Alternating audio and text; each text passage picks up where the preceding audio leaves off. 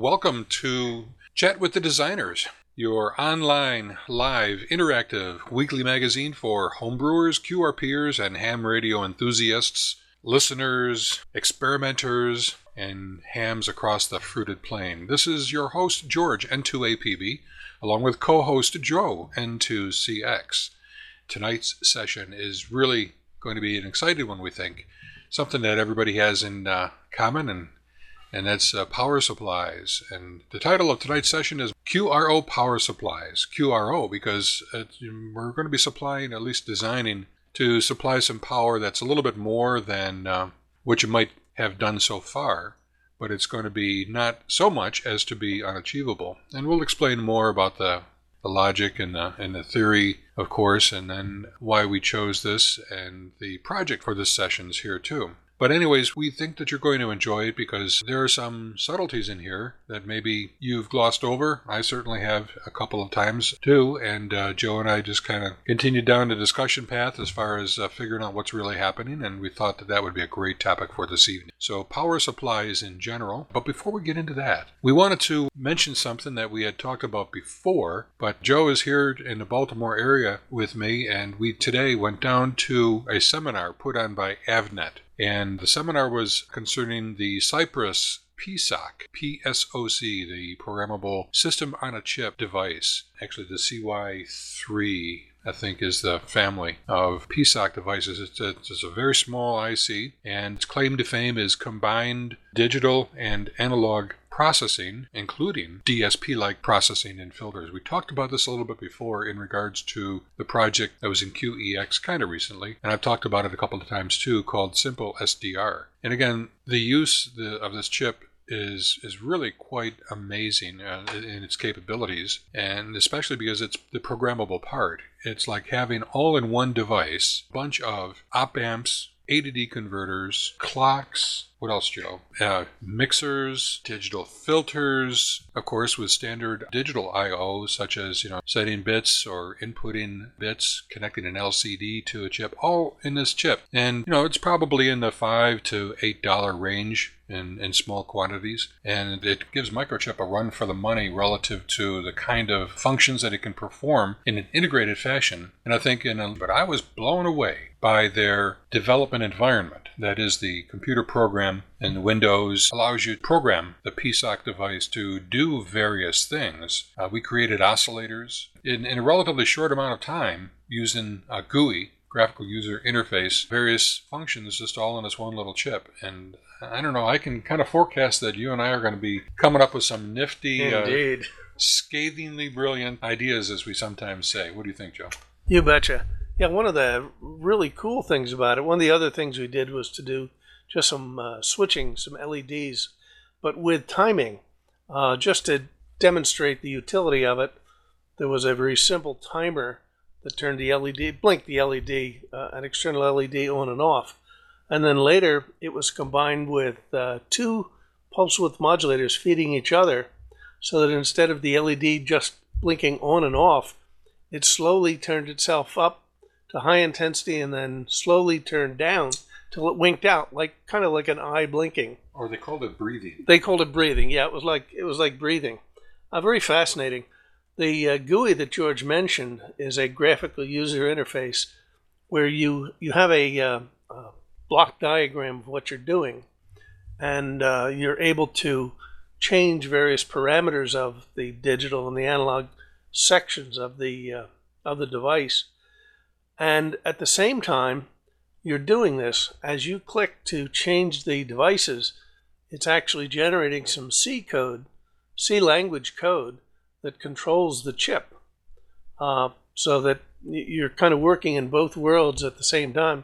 You're working in the physical world, you have a picture of this gadget that's doing something, but at the same time you can see the C language code that generates these functions, and you can manipulate either to make it do what you want to do. And it has digital and analog and software portions of there which can be controlled independently. In addition, it's a little difficult to grasp perhaps if you haven't seen it, but the control program that runs this darn thing can be switched out.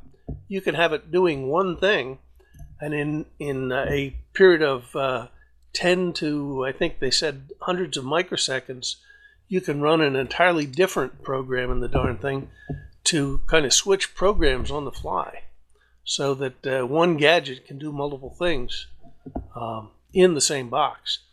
Another function that was really cool is they have some built-in touch programming, or touch controls, finger touch controls, where you can set up push buttons or a touch screen to actually affect some changes on what you're doing. And one of the examples they gave was that one of these, this family of chips, is used in the iPod Nano for some of the control functions, and indeed the touch function. Really impressive stuff. It really is, because when you think about it, kind of boil it all down in summary, and then we'll move on. But this is I guess it comes in as small of a package as a 48-pin QFP, QPF, quad flat pack QFP, all the way up to a 100-pin.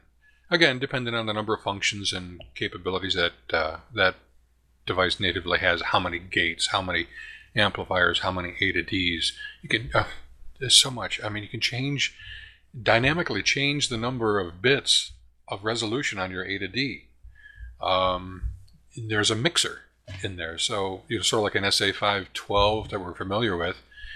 Maybe doesn't go to have the frequency range as some of the discrete components we deal with, but you can construct, for example, an oscillator, like a local oscillator, that would feed into a mixer stage, and you could take an external analog signal that you're sampling, maybe your voice, maybe a PSK31 tone, and buffer that a little bit with an amplifier, add some gain. There's a programmable gain. All of the amplifiers are programmable gain, and feed that into the mixer, out of the mixer, internal to the chip. There's no wires coming out that we're talking about here. It's all internal. Coming out of the mixer, you could route that via the graphical user interface by dragging wires and connecting gates to each other. You could route that demodulated signal, or that mixed signal, over to other processing. Maybe it's baseband type of audio that you want to process. Maybe you want to amplify that output signal, then take that off chip and then stick it to a speaker. I mean, kind of what we just described is a bit of the operation of the Simple SDR. Simple SDR also added I think if I recall, Joe, it added like a phase shift, a 90-degree phase shift to its processing, the Hilbert filter, if you're into it, and using two audio streams to create the I-Q signals for transmit, or inputting the I and Q, applying the phase shift, and then mixing the signals back together again, of course, and then you get the demodulated SSB. So anyways, we're really excited about this chip, and I think we're going to hear more about this in the future. What things that were running through our mind, if you recall the circuits of the Rainbow Tuner, or maybe the signal quality meter. These are all circuits that we've been talking about before. Maybe even the growler to a certain extent. Some of these circuits that we've been dealing with can be replaced in large part by this Cypress PSOC chip, and thus saving board space, probably saving cost, and adding a whole lot of extra capabilities downstream. Anyways, we'll put links on the whiteboard, and you guys can get into it if you're interested, or contact us if you're interested beyond that. Rick, you said you were getting your head around that a little while ago. We've really got our head around it now. We've got a great demonstration boards and good tutorials that we took home from the seminar today. And it's a free seminar, so check out AVNet, AVNET, and look to see their seminars. They do a great job in presenting various tutorials, seminars, instruction type of things, one-day things, anywhere from zero cost, which was today, up to, I think it was $120 last time we went Something like that, yeah, for the Beagle board.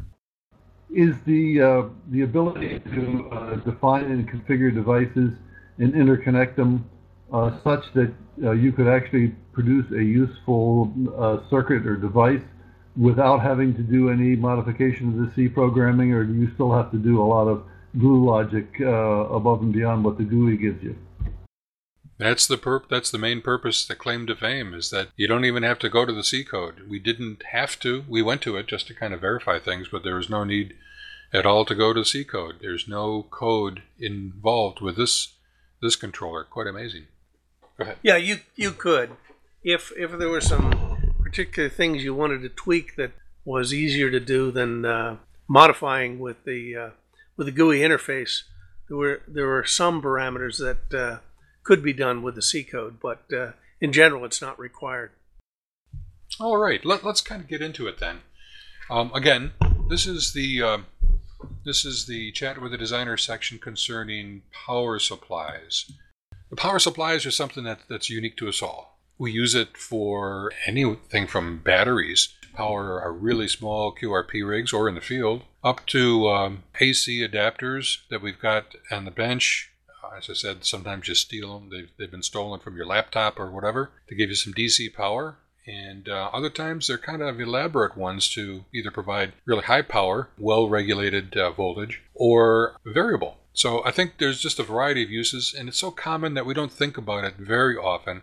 What we wanted to do was kind of delve into some of the basic differences and the reasons why you might want to choose or need to go one path or another. And then I specifically, we identified in several places a good distinction, I think, between switching power supplies and linear power supplies. They're fundamentally different designs, fundamentally different pros and cons for each one. And I think it's going to be interesting to see exactly what some of those pros and cons are along the way. What do you think, Joe? If you're dealing as someone who just picks up a box and doesn't think about it, you might not be too cognizant of what's inside the darn things. Many of the power supplies we've used historically have been linear power supplies. It's kind of the old brute force approach. They tend to be somewhat big and heavy. Many of the more modern things like computers, even your TV set, any of the consumer appliances and battery chargers and such these days are going to the switching type power supplies. Technology that can be built smaller and lighter in general, and in many cases less expensive than the linear power supplies. And as George mentioned, they both have advantages and disadvantages. If you're thinking in terms of linear power supplies, many of the lab type supplies we'd have that have variable voltage and variable current limiting and such, they're generally linear power supplies because you get more control over quite what's happening, and indeed you get a cleaner output. We have some pictures on the whiteboard of some typical supplies. There's a big stack up of some HP stuff, which is some, I can't quite see the picture. Okay, it's Hamag, it's not HP. They're trying to copy the HP feel. It's some linear programmable power supplies. They're not only settable from the front panel, but they're programmable as well. You can set them up automatically to do some other functions rather than just supply a single supply. And they generally do tend to be linear power supplies. There's also a picture of an MFJ power supply, not necessarily to the same scale as the Hamag, but it is an adjustable linear supply, 15 amps max from MFJ, which has on the front panel voltage and current metering. This is kind of a cross between something you might use as a lab supply or indeed use to power your equipment. Again, it's a linear power supply. I think it is about to the same scale. You can tell by the control knobs. In other words, it's a good size. What is it? Maybe about 10 inches wide, 5 inches tall. Yeah, I was taken aback a little bit by the juxtaposition of the two. But at any rate, it is much simpler than the lab supply. Quite usable for some lab purposes as well as operating your ham equipment. Relatively simple control panel. And then there's kind of a classic power supply, the Clegg 12 volt DC 20 amp supply. That's a fixed voltage, Doesn't have any metering on it, but it's a big dog intended to operate continuously and supply. 20 amps. We got 20 amps. We got a little typo here. It's a 20 amp linear power supply, linear power supply. Criticize your own work and see what happens. Anyway, it is a something that's really an appliance you would use in a ham shack to operate a rig without having to think about it. You just hook it up and let it rip. Well, that's your supply, isn't it? It's similar. I actually worked for Clegg so many years ago. I hate to think about it, and I designed the little brother to this, a 10 amp power supply, 10 amp linear power supply. This is a little bigger brother. Going along with the pictures here, there's also an open chassis supply, which is kind of a no-frills sort of thing that would be built into another piece of equipment, which is built by Sola, a company called Sola. It's a regulated power supply with no bells and whistles. Like I say, it's a component inside some other piece of equipment. A lot of OEMers use these kinds of open chassis supplies when they're building equipment for the factory floor or other types of other equipment manufacturer devices. They use these to power them. Yeah, exactly. And you might see if someone builds special purpose lab equipment, this is the sort of thing they would do.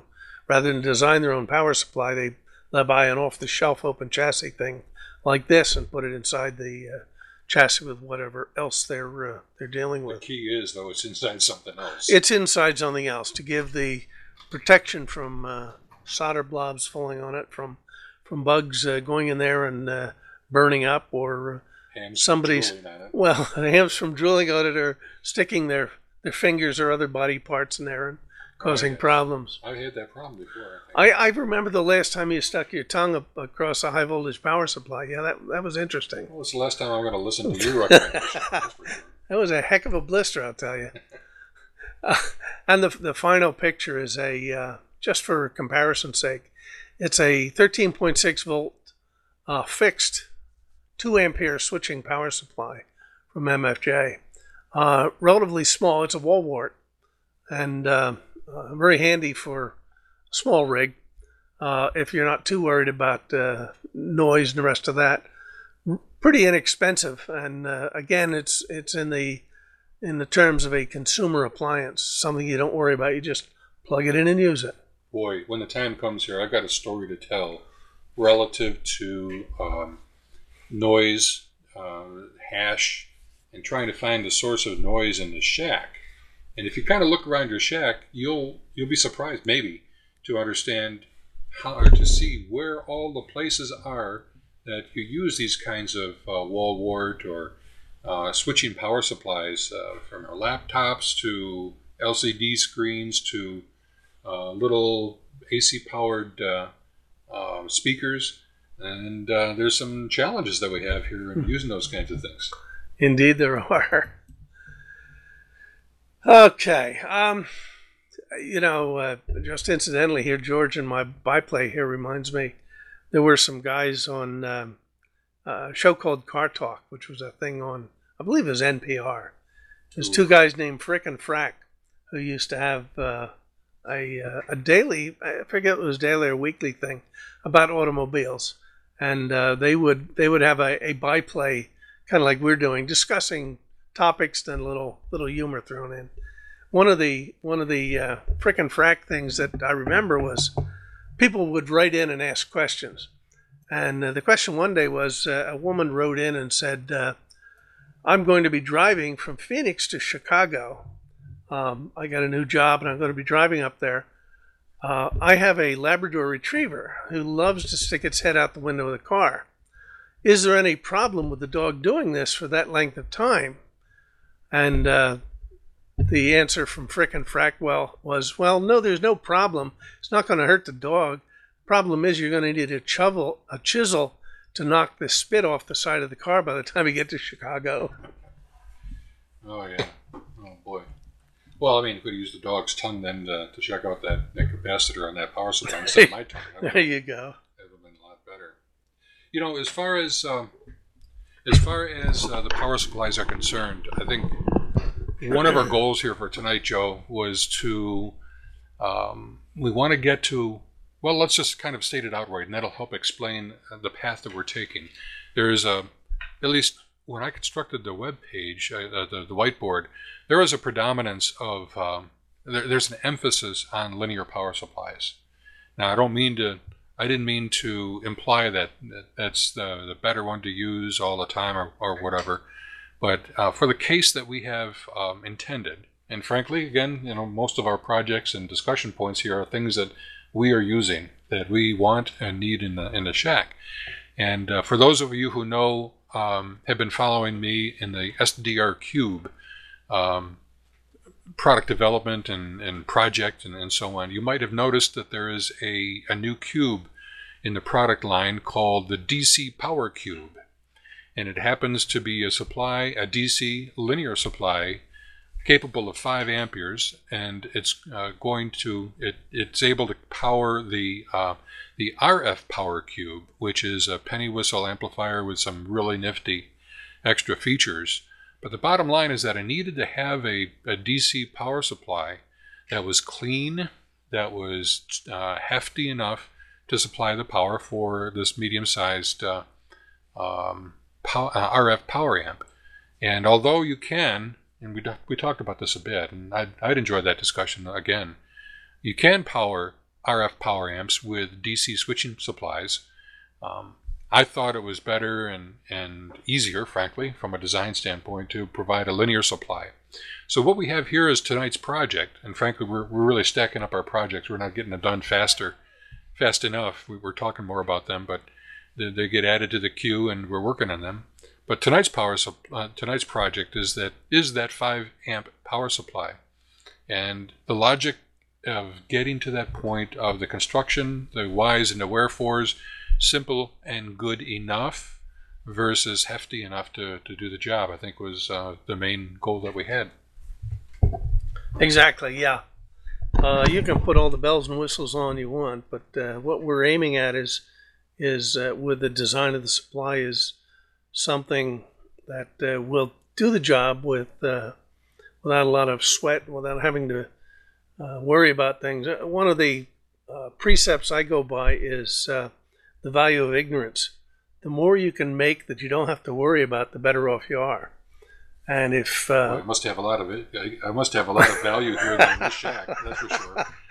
Yeah, if you design things pretty robustly and do it with your head screwed on right, there are many times that you can ignore some of the details by doing things in a straightforward manner.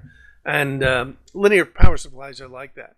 If you get the basics down, they go pretty simply, and you don't have to worry too much about the fallout, as long as you worry about having enough design margin in there, for line voltage changes or heat, big enough heat sinks to get rid of the heat. We got the heat for sure. And heat is the enemy of electronic components. Well, tell you what, Joe. Why don't we start at the basic, at the ground level, for example, and all of us have done some power supplies using the ubiquitous LM7805 for 5-volt supply, or 7812 3-terminal regulator for a 12-volt supply, and so on. That is a upper limit of capability. Can you overview that for us here? Sure. Yeah, they are very good regulators indeed.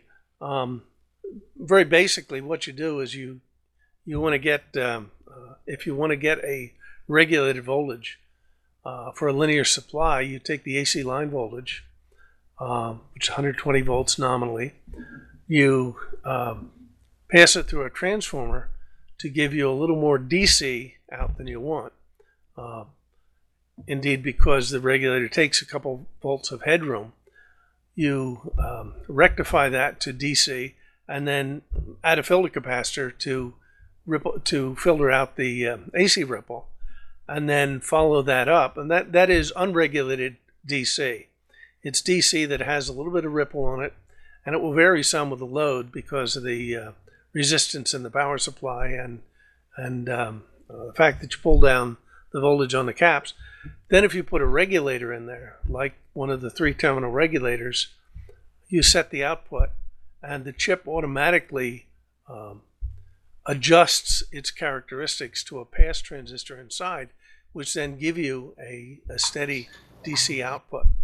And the 7805 series, the last 2 digits are the output voltage. So if you got a 7805, as George mentioned, it's a 5 volt.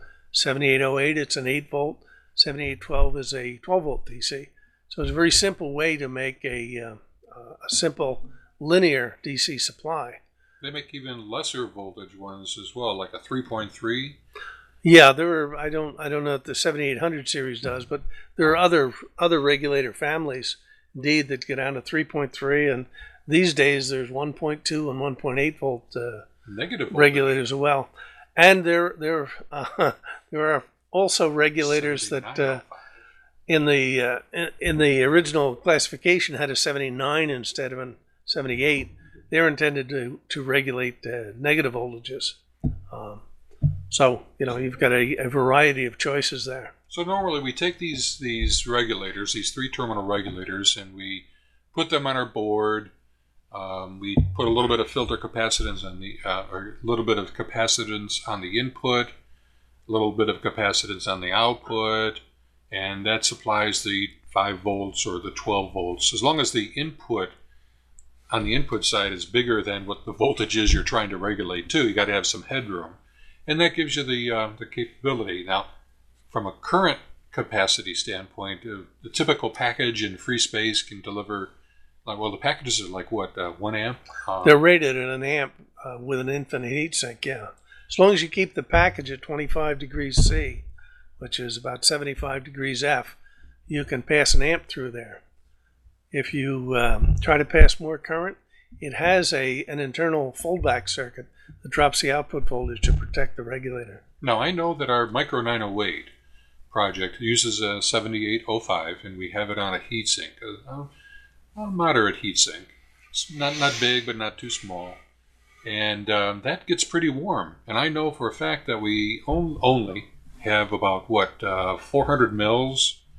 That's with the DDS60 inside, right. The HC908 card. We only have about 400 mils being pulled from the 5-volt supply. But still, that heatsink gets pretty warm. Oh, yeah. Yeah, the heatsink will get warm. And as long as it doesn't get up to the temperature where the guts of the regulator decide that it's too hot and could damage the chip, you'll maintain the marked or designed DC output voltage. Now let's switch over to a slightly different cousin of this, and that's a 3-terminal regulator that is a switching regulator. Those of you who have seen or used the new PSK, yeah. the NUE PSK modem, Milt and I selected a 3-terminal regulator that is a switching regulator. And that indeed has it's all the internals of this 3-terminal device are switching circuits that eventually get regulate down to the output voltage of the desired circuit needs. And in a nutshell, let's talk about switching regulators for a second. In a nutshell, what a switching regulator does, correct me here and build on it, is that it's an internal oscillator. What frequency? Maybe 15 kHz? Yeah, something in the tens or hundreds of kilohertz generally. So you got a 100 kilohertz oscillator that is feeding a capacitor and ultimately that voltage that develops across the capacitor gets rectified because you've got an AC signal that's being generated by the switching oscillator, and you rectify that and you get the DC out. Simple as that, huh? Well, yeah, that's easy for you to say. That is indeed one of the simpler methods of having a switching power supply, and the one of the with that construction, what you do actually to adjust the output voltage, or what the regulator does, is it will change the, if it's a square wave output from this oscillator, it will change the duty cycle of the oscillator so that the average is the output voltage you want, and it passes that through an inductor and a filter cap, which acts as a low-pass filter, that then changes this pulse width modulated square wave into a DC level. When you're doing this, it's an on-off type switching on the internal transistors in the power supply, so that they're either open or short-circuited, and you don't dissipate a lot of power. On the other hand, with a linear regulator, there's a series pass transistor, and you actually change the voltage to the gate of the transistor. You change the voltage drop across the transistor. It acts in the linear region. So the linear regulator, you have a lot higher dissipation in the pass transistor. It's not either off or on. It's partially on all the time, and you just change basically the conductance of it to set the output voltage. So you get a lot more dissipation, a lot more heat power dissipated in the regulator than with a switching type power supply. Oh, I love it when you talk to me. Jeez. So, an interesting byproduct of a switcher, whether it's a small 3-terminal regulator like we were talking about with the new PSK, and also in the SDR Cube, by the way, is that the higher the input voltage, the more efficient the switcher becomes. In other words, the greater, there's a variety of ways to express efficiency, but the less, for a given load that is being pulled from the power supply, or being supplied by the power supply, less current is ultimately drawn from the input side when you have a higher input voltage. Did I say that right? Yeah. It's the ratio of the output power to the input power is higher because you waste less. The inefficiency in a switching regulator just primarily comes from the fact that you have to supply some minimum power to get the regulator circuit going. And the higher the input voltage, the less you have to waste to produce an output. You're not wasting anything in the switching itself. You are to some extent, but a very small extent. Whereas with a linear power supply, the higher the input voltage, the worse the efficiency is, because you waste the power in that pass transistor that has to support the difference between the input and the output across its terminals. It's operating in the linear region, and it's a partially conducting switch instead of an on-off switch. Alrighty. I'll tell you what, why don't we take a break at this point right here and see if there's anybody who wants to chime in with their observations of switchers versus linear regulators, and we have some more material to go through here, of course, but we want to give a bit of a chance. And of course, at any time you can blink your PTT light and get our attention and hop in. But at this point here, does anybody have any observations? What's the part number of that 3-terminal switching regulator? I'd have to look at it. You could find out by looking at the parts list, the online parts list for the new PSK modem or the Cube. It's a little bit on the expensive side. It's like $10 compared to its cousin is the 7805, the 7805. For the linear version. But all the reasons that we said it does have benefit, and Joe, I was going to mention that because of these benefits, I think it's perhaps better for use in the field. It doesn't seem to generate as much heat. My observation on the heat sink is that there's not as much heat generated. It won't, because it's more efficient. It's more efficient. Okay, so there you go. But we'll post it, the part number there, Rick. Joe, I saw you had a... Yeah, I was just an observation on the voltage logic as it's getting down below 2 volts. It's for power management. Basically, you use less power the lower the semiconductor logic works. Yeah, digital logic is tending toward lower operating voltages, as you point out, to lessen the power dissipation. When you're putting 500,000 transistors or several million transistors on a chip, each one has some minimum dissipation, and the higher voltage you have for the darn thing to operate, the more you're going to waste.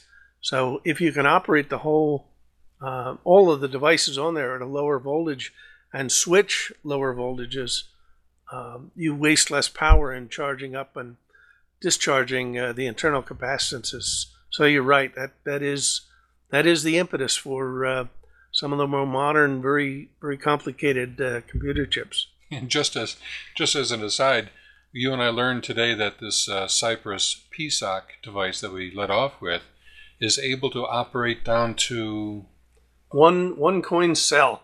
Yeah, about 1 volt or so. I think it was less than a volt actually, but it'd be tough to do it. But think of a device that can operate on a rail-to-rail DC voltage of 1 volt, and then pull into context, what we're talking about here as far as the power necessary or generated in switching and in regulating, and you'll kind of see the benefit of being able to go lower in voltage in order to get better efficiencies of power conversion, of switching, and ultimately of processors going fast. Let's transition to what the heck do you do when you need to have a good solid 1 amp being supplied from one of these 3-terminal regulators, or maybe 5 amps, because you might have like an RF power amp that requires 3, 4, up to 5 amps in order to operate properly. What the heck are you going to do, Joe? You're going to call power supply busters. That's what you're going to do. Yeah, it gets to be a challenge when you get to higher power. If you look down in the whiteboard, if you have the whiteboard, you can see that we have some pictures of the guts of a linear power supply, and there are four pieces to the block diagram. For a linear power supply, first of all, there's a transformer that transforms the line voltage in the 120 volt region down to an AC voltage, which is a little bit above what you want to output from the supply. Then, of course, you've got to convert that AC waveform to DC. So you use, in this case, we have a bridge rectifier indicated. That's full wave. That's a full wave bridge rectifier. Full wave is kind of redundant, but yes, it's a full wave bridge rectifier, so that it conducts from both sides. It conducts in both directions on both sides of the transformer. You're not, for those who might understand it, you're not trying to pass DC through the transformer. You get the full peak voltage out of the transformer in terms of DC. If you had 10 volts on the output of the transformer and you had 0 loss in the rectifiers, the peak voltage of the output DC would be square root of 2 times that, or 14.4 volts.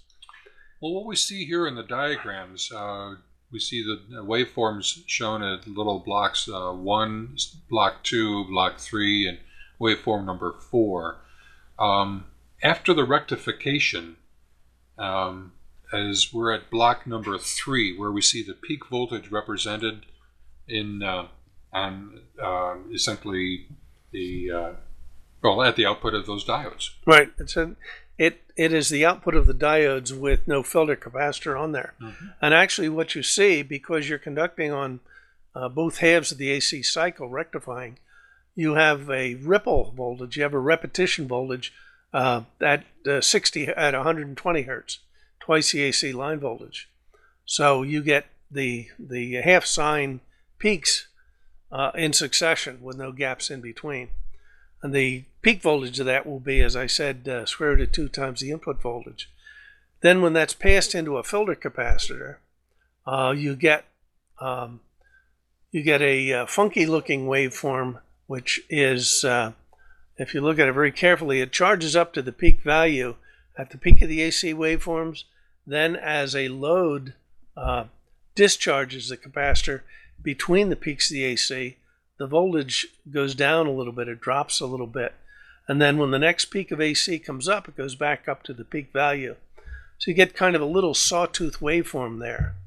The idea is that it's pretty well filtered DC, but there are little dips in there. The point here is you have to have enough of a filter capacitor there that this load resistance doesn't dip the voltage down too much between the peaks. So you minimize the ripple there. Then you pass that kind of ripply waveform through a regulator to get the pure DC output, the regulated DC output. Now let me see if I can understand this or put this in a different way.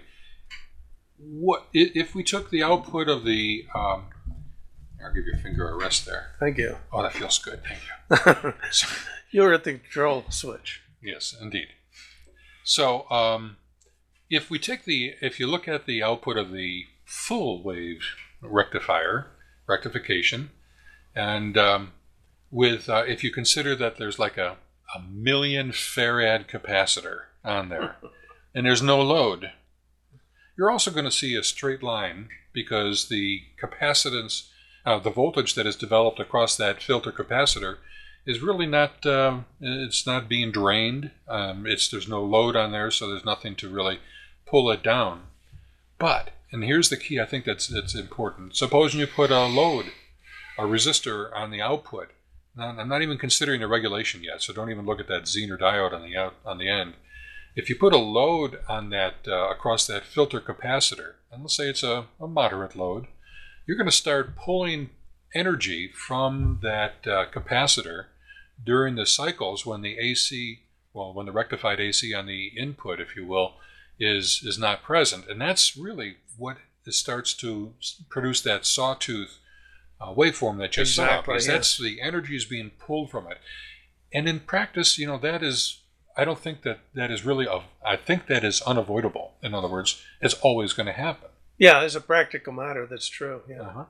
So the idea is to take that sawtooth waveform and say, okay, that's the kind of DC, let's call it rough DC that can be produced with my power supply at a given load. Maybe your load is a radio, or let's say it's a transmitter that is pulling 1 amp. Let's just say that during transmit. The idea is you don't want that rough DC to be really powering your transmitter, because you're going to get that buzz every time you go to transmit. It's going to cause some kind of modulation in your system. It's going to cause AM. Amplitude modulation? Because it modulates the amplitude of the signal you're producing from the amplifier. Wow, that would be like a channel called CWTD on your AM dial, right? There you go. It's that damn neighbor buzzing me. So the idea is, what if you could draw a straight line across the along the bottom of that curve, like maybe right at the bottom of the dips, the lowest points of those dipping of the sawtooth, and you would like to have that be the constant voltage being supplied by your power supply. Would it be a good thing to have that DC level placed right there at the very dip of the sawtooth? In the best of all possible worlds, yes. However, there's a practical consideration that any practical regulator, and we'll talk about fancy regulators a little bit later, any practical regulator needs a little, what we call headroom across it. It needs a couple volts, generally 2 to 3 volts minimum, more input than it has output. So at the bottom of those dips, you have to assure that the input-to-output differential is at least 2 or 3 volts so that the regulator stays in regulation. Now, there is a class of regulators called low dropout regulators that can operate with several tenths of a volt instead of 2 or 3 volts, but they tend to be more expensive and not quite as efficient as the more common linear regulators. So indeed, you have to maintain a little bit of extra headroom there. Okay. In actuality, then, you want to place that regulation, straight line regulation, a little bit lower than that sawtooth. So, for example, if the dips of the sawtooth come to, let's say, 10 volts, or let's use some power supply typical numbers here. Let's say that it comes to like 15 volts. it would be good, and especially if you want a 12-volt regulator, it would be good to get a 12-volt Zener diode or a 12-volt 3-terminal linear regulator, such as we were talking about as far as the LM7812. And then that sawtooth then feeds the 7812. 7812 has enough headroom in order to do its regulation and ultimately produce a nice, straight, solid DC level on its output, suitable for use in your transmitter when you're transmitting with, what did I say, 3 amps or 5 amps or something. So that's kind of where we are. Now, we know, or at least some of us know, that you just can't take a 7805 or 7812, or in some cases, like we like to use the LM317, which is kind of an adjustable regulator, an adjustable 3-terminal regulator. What's a way that you can boost the power capability while using a 3-terminal regulator as your basic regulation element? Yeah, good question. Within these 3-terminal regulators, they have a series pass transistor, as they call it, which is capable of supplying as much as an ampere. However, what you can do is to use, with the appropriate circuitry, you can use that output to drive the base of another transistor and connect its collector to the input of the regulator, and use the base of the pass transistor driven by the regulator. We have a circuit down farther in the whiteboard. Use that to to turn on the base of a power transistor. Take the output from the emitter of the pass transistor. So then you've upped the current capability of the power supply from, say, 1 amp to, if you have a transistor with a current gain of 20 amps, you can, with a current gain of 20, you can supply 20 times that power, as much as 20 times that power. You use the the external transistor to increase the power handling capability. The downside is you also have to maintain enough for that transistor to operate linear, so it may require a little more headroom, but not necessarily all that much. This is the circuit we have here is open loop. It's not regulating quite as well as it could because it's not sampling the output, but it's a simple way of upping the current handling capability of the regulator. There are other ways of doing it where you actually feed back a sample from the output, and you get better regulation because you're monitoring it. This is a simple-minded way of upping the current handling capability.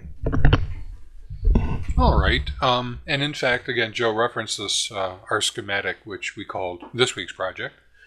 And a picture is just below that on the whiteboard, which shows the components that I have assembled for this week's project. And you can see where it is going to be assembled onto that white breadboard, and I'll have a breadboarded power supply. How about that? And as it turns out, of course, this, as I said, is the basis for the DC Power Cube in the SDR Cube product line. Is somewhat a little bit more extravagant than what we're showing here, but these are the fundamentals, and it's all you need. Bottom line is that you use that LM317 or your 7812 or 7805, whatever you want your voltage to be, and you have that regulated voltage feed the base of a higher power pass transistor, which kind of then provides the output voltage with the current capacity that you need. Now there's some subtleties in there, just because you have to account for a little bit of a voltage, the extra voltage drop that comes across the base emitter junction in that pass transistor. That's why we chose the 317, because we can adjust it to be a little bit more, a little bit less. And a good power supply for us in ham radio world, of course, is something like 13.8 volts. And we don't have a 13.8 volt linear 3-terminal regulator, and so the 317 serves us well there. So if you want to put together a bit of a project that's an easy evening project once you get all the parts together, that this would be something that would be worthwhile, and you could actually explore some of the principles that we're talking about here. as far as the ripple on the raw DC being supplied to the regulator versus the regulated voltage being pulled by your load, and you can be assured of having a nice clean, because it's a linear supply. It's a very clean voltage power supply. You gotta make sure you get rid of that extra power that you're using to regulate. And in the picture there, you see a little heat sink. I ended up using a larger heat sink with fins, because there's a lot of current that's generated when you're pulling 5 volts. The headroom, the bigger the headroom that Joe was mentioning, the more power that needs to be dissipated. Power equals voltage times current. Yeah, I've heard that someplace before. Yeah, P equals EI. Yeah, oh man. So you got to pull out that handbook again, I think, and brush up on that. But let's talk briefly in the remaining minutes about switchers. And again, switchers are not evil. You just got to be kind of careful about how you use them, right? What are some of the problems that come about when we've already mentioned the benefits of using switchers as smaller size, higher efficiency, less heat. But what are some of the problems you got to watch out for, Joe? Yeah, indeed, they have their uses.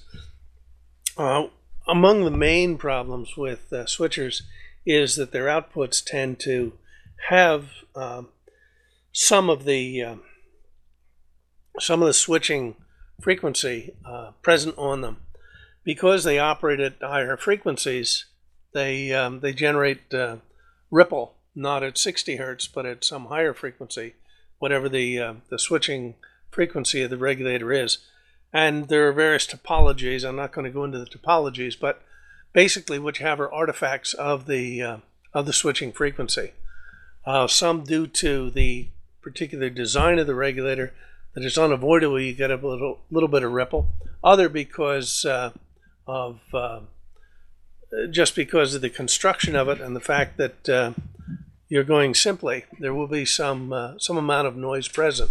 It can be as much as, depending on the regulator, something in the millivolt region or something in the hundreds of millivolt regions, hundreds of millivolts superimposed on top of your output. The nasty thing is this high frequency stuff can feed through to whatever circuit you're using. If it's a Hunkin power amplifier, you might put some noise. Is that a manufacturer? Yeah, from Hunkin Manufacturing. It's from the Green Hulk. Oh, okay. Sorry. You can add noise sidebands to the transmitter. What often happens worse is that there will be some bleed through of this stuff into audio circuits where you hear a buzz or a noise in the background, or indeed also possibly into an oscillator, and this noise will modulate the oscillator, and that'll just pass through all the circuits in the radio. Or in fact, you can get into the if you're talking about a very sensitive receiver, some of the noise might get into the front end of the receiver, and you affect the background noise of every signal that you're receiving. So you have to be careful using switchers that you don't inject this. You can use filtering to get rid of it, but you have to be careful because the high frequency stuff can be nefarious. It can be tough to get out. Nefarious. And one of the other things that also happens, I have seen this in some commercial products, is the little transformers in the switching regulators, little transformers, little inductors in there. If they're operating at, say, 100 kilohertz, they put out a nasty magnetic field. The magnetic field can couple into wiring or some of the even printed circuit traces on a printed circuit board and induce a voltage that's not conducted, but it's actually radiated from the magnetic field and induced into the wiring to put some noise into what you're doing. I recounted to George a system I worked on years ago that was an LF receiver, and it was in the 150 kilohertz region. We were getting some interference in the receiver. We had no signals around. We had no generators, no transmitters, no nothing. And it turns out what I found out was In one case, it was a switching power supply in one of our test racks. It was actually putting out a nasty magnetic field, coupling into the coax that we were using to interconnect the two test racks, and inducing harmonics of this nasty switching waveform into the receiver. In another case, I had the horizontal oscillator of a monitor actually radiating into the wiring. So the point is that something in the tens or hundreds of kilohertz can even radiate through a magnetic field and induce itself and give you symptoms that are really tough to try to figure out where they come from. Wow. You were really lucky, Joe, that you didn't create a black hole or something and get sucked right over into Cygnus X1 over in the other part of the galaxy. I don't think I'm going to go there. Holy mackerel. Yes, indeed. But along the lines of storytelling, I mentioned this a little bit earlier as an aside at the start, and I might have mentioned it in a previous episode, but it's really well worth it right now. Oftentimes, we need a quick 12-volt power supply for our rigs, for our circuits on the bench. I'm looking at here, I've got an AIM 4170C antenna array, or antenna analyzer from Array Solutions, and it's got a 12-volt feed. 12 volts is a very common power supply need in a shack, and son of a gun, if 12 volts isn't a very common DC voltage supply by many laptop AC adapters and other kinds of wall warts, maybe even up to 18 volts can be used when you have proper regulation. But the point is, these are usually switchers, and the story that I have, and it didn't come anywhere near your black hole story, is that in the shack here, I was working on the UHA, and I were debugging the SDR cube, a certain noise characteristic in the receiver, and every 60 to 80 kilohertz along the receiver band, it was we were getting this type of sound, and with the cube's graphical display, you could actually see that, and it was, oh gosh, I don't know, might have been on the order of maybe 2 or 3 kilohertz wide.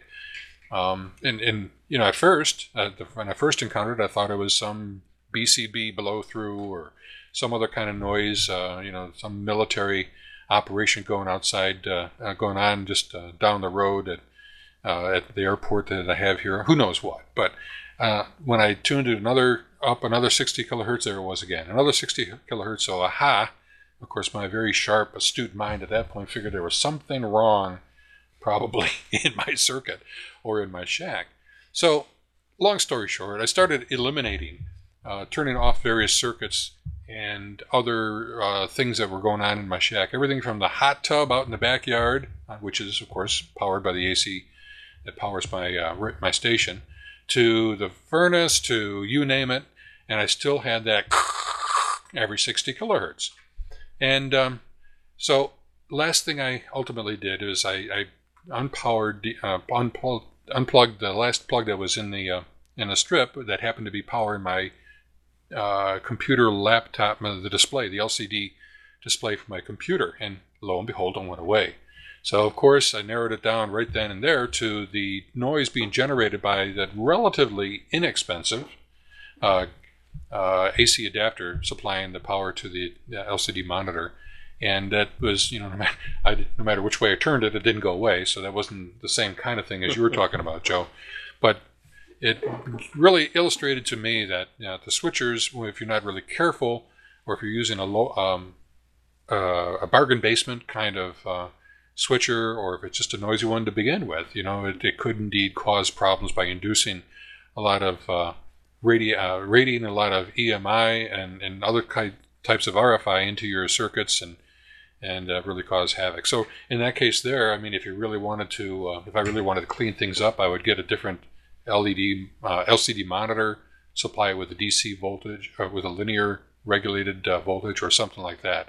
So just a long story, but illustrating the point where DC switchers can really kind of provide some cons along with the pros that we've been mentioning for size and efficiency. Let's take a break at this point here. We're kind of on the downward swing, and maybe we can get some of your own experiences with power supplies. Again, it's a very basic element, but then again, when we're making our circuits, I've even been fooled sometimes by trying to pull too much current from a 3-terminal regulator, and it doesn't regulate too well. And it gets hotter than I thought, and I have to add a heatsink in there. So what's your particular stories on power regulation and DC power supplies for your station? Anybody? Well, my story is, am I coming through okay? Just let me know, because I didn't do a voice check. Yeah, you're fine, Nick. Go ahead. Okay, now for the story. All right, because you being around long enough and I have been around long enough, power supply or transformers are not as easily had. You go looking for a power transformer, and they're expensive. They're heavy. They're bulky. So I started working with trying to modify the daylights out of a computer power supply, figuring it's a switching power supply. I ought to be able to figure this one out with my knowledge. Pain in the neck. It's not easy. It's unsafe to a lot of ways.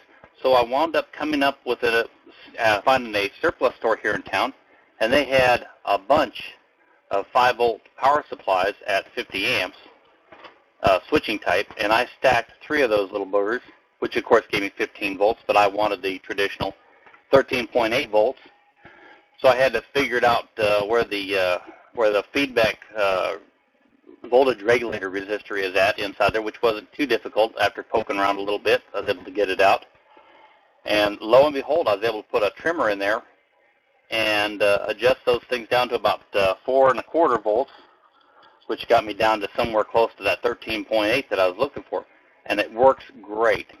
With the stacking the 3 power supplies together, I was concerned about the noise, but as it turned out, it wasn't bad for my 2-meter radio. We'll have to wait and see how it does for the HF radio, though. That's a great story, Nick, and you're absolutely right. Those transformers are very difficult to find these days, and I was going to mention that. It just kind of eluded me. If you go to All Electronics, allelectronics.com, you'll get some transformers that might be useful. All Electronics is a really good choice because they give a good range of voltages and power levels. But you're right, finding the right transformer, and the best way, in fact, one of the things that I did when I pictured our project components there on the whiteboard, is I found a ratty old power supply assembly that I got from a Hamfest someplace.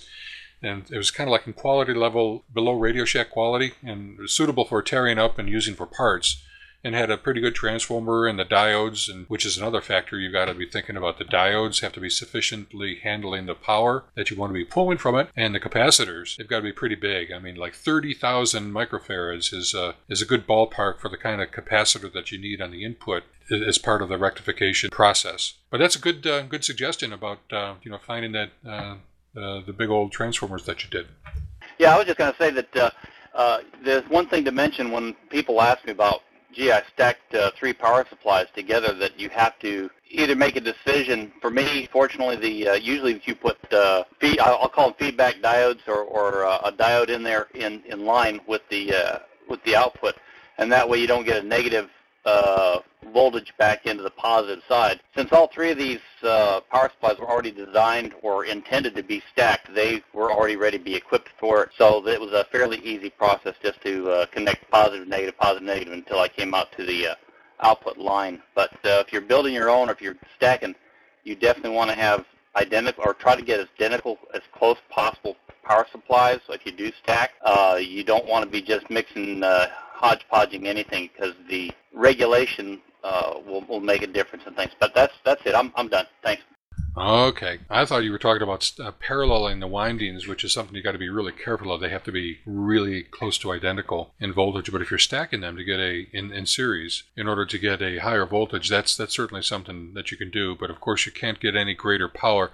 Your weakest link, that is the lowest power capability transformer, becomes the lowest power capability of the stacked transformers. But that's an approach for sure. Rick, you had got a question. Always got a comment on everything.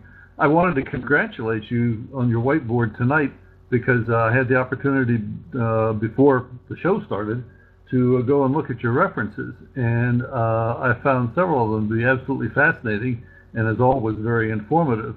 So I would urge your other listeners to take a look at those references if they're interested.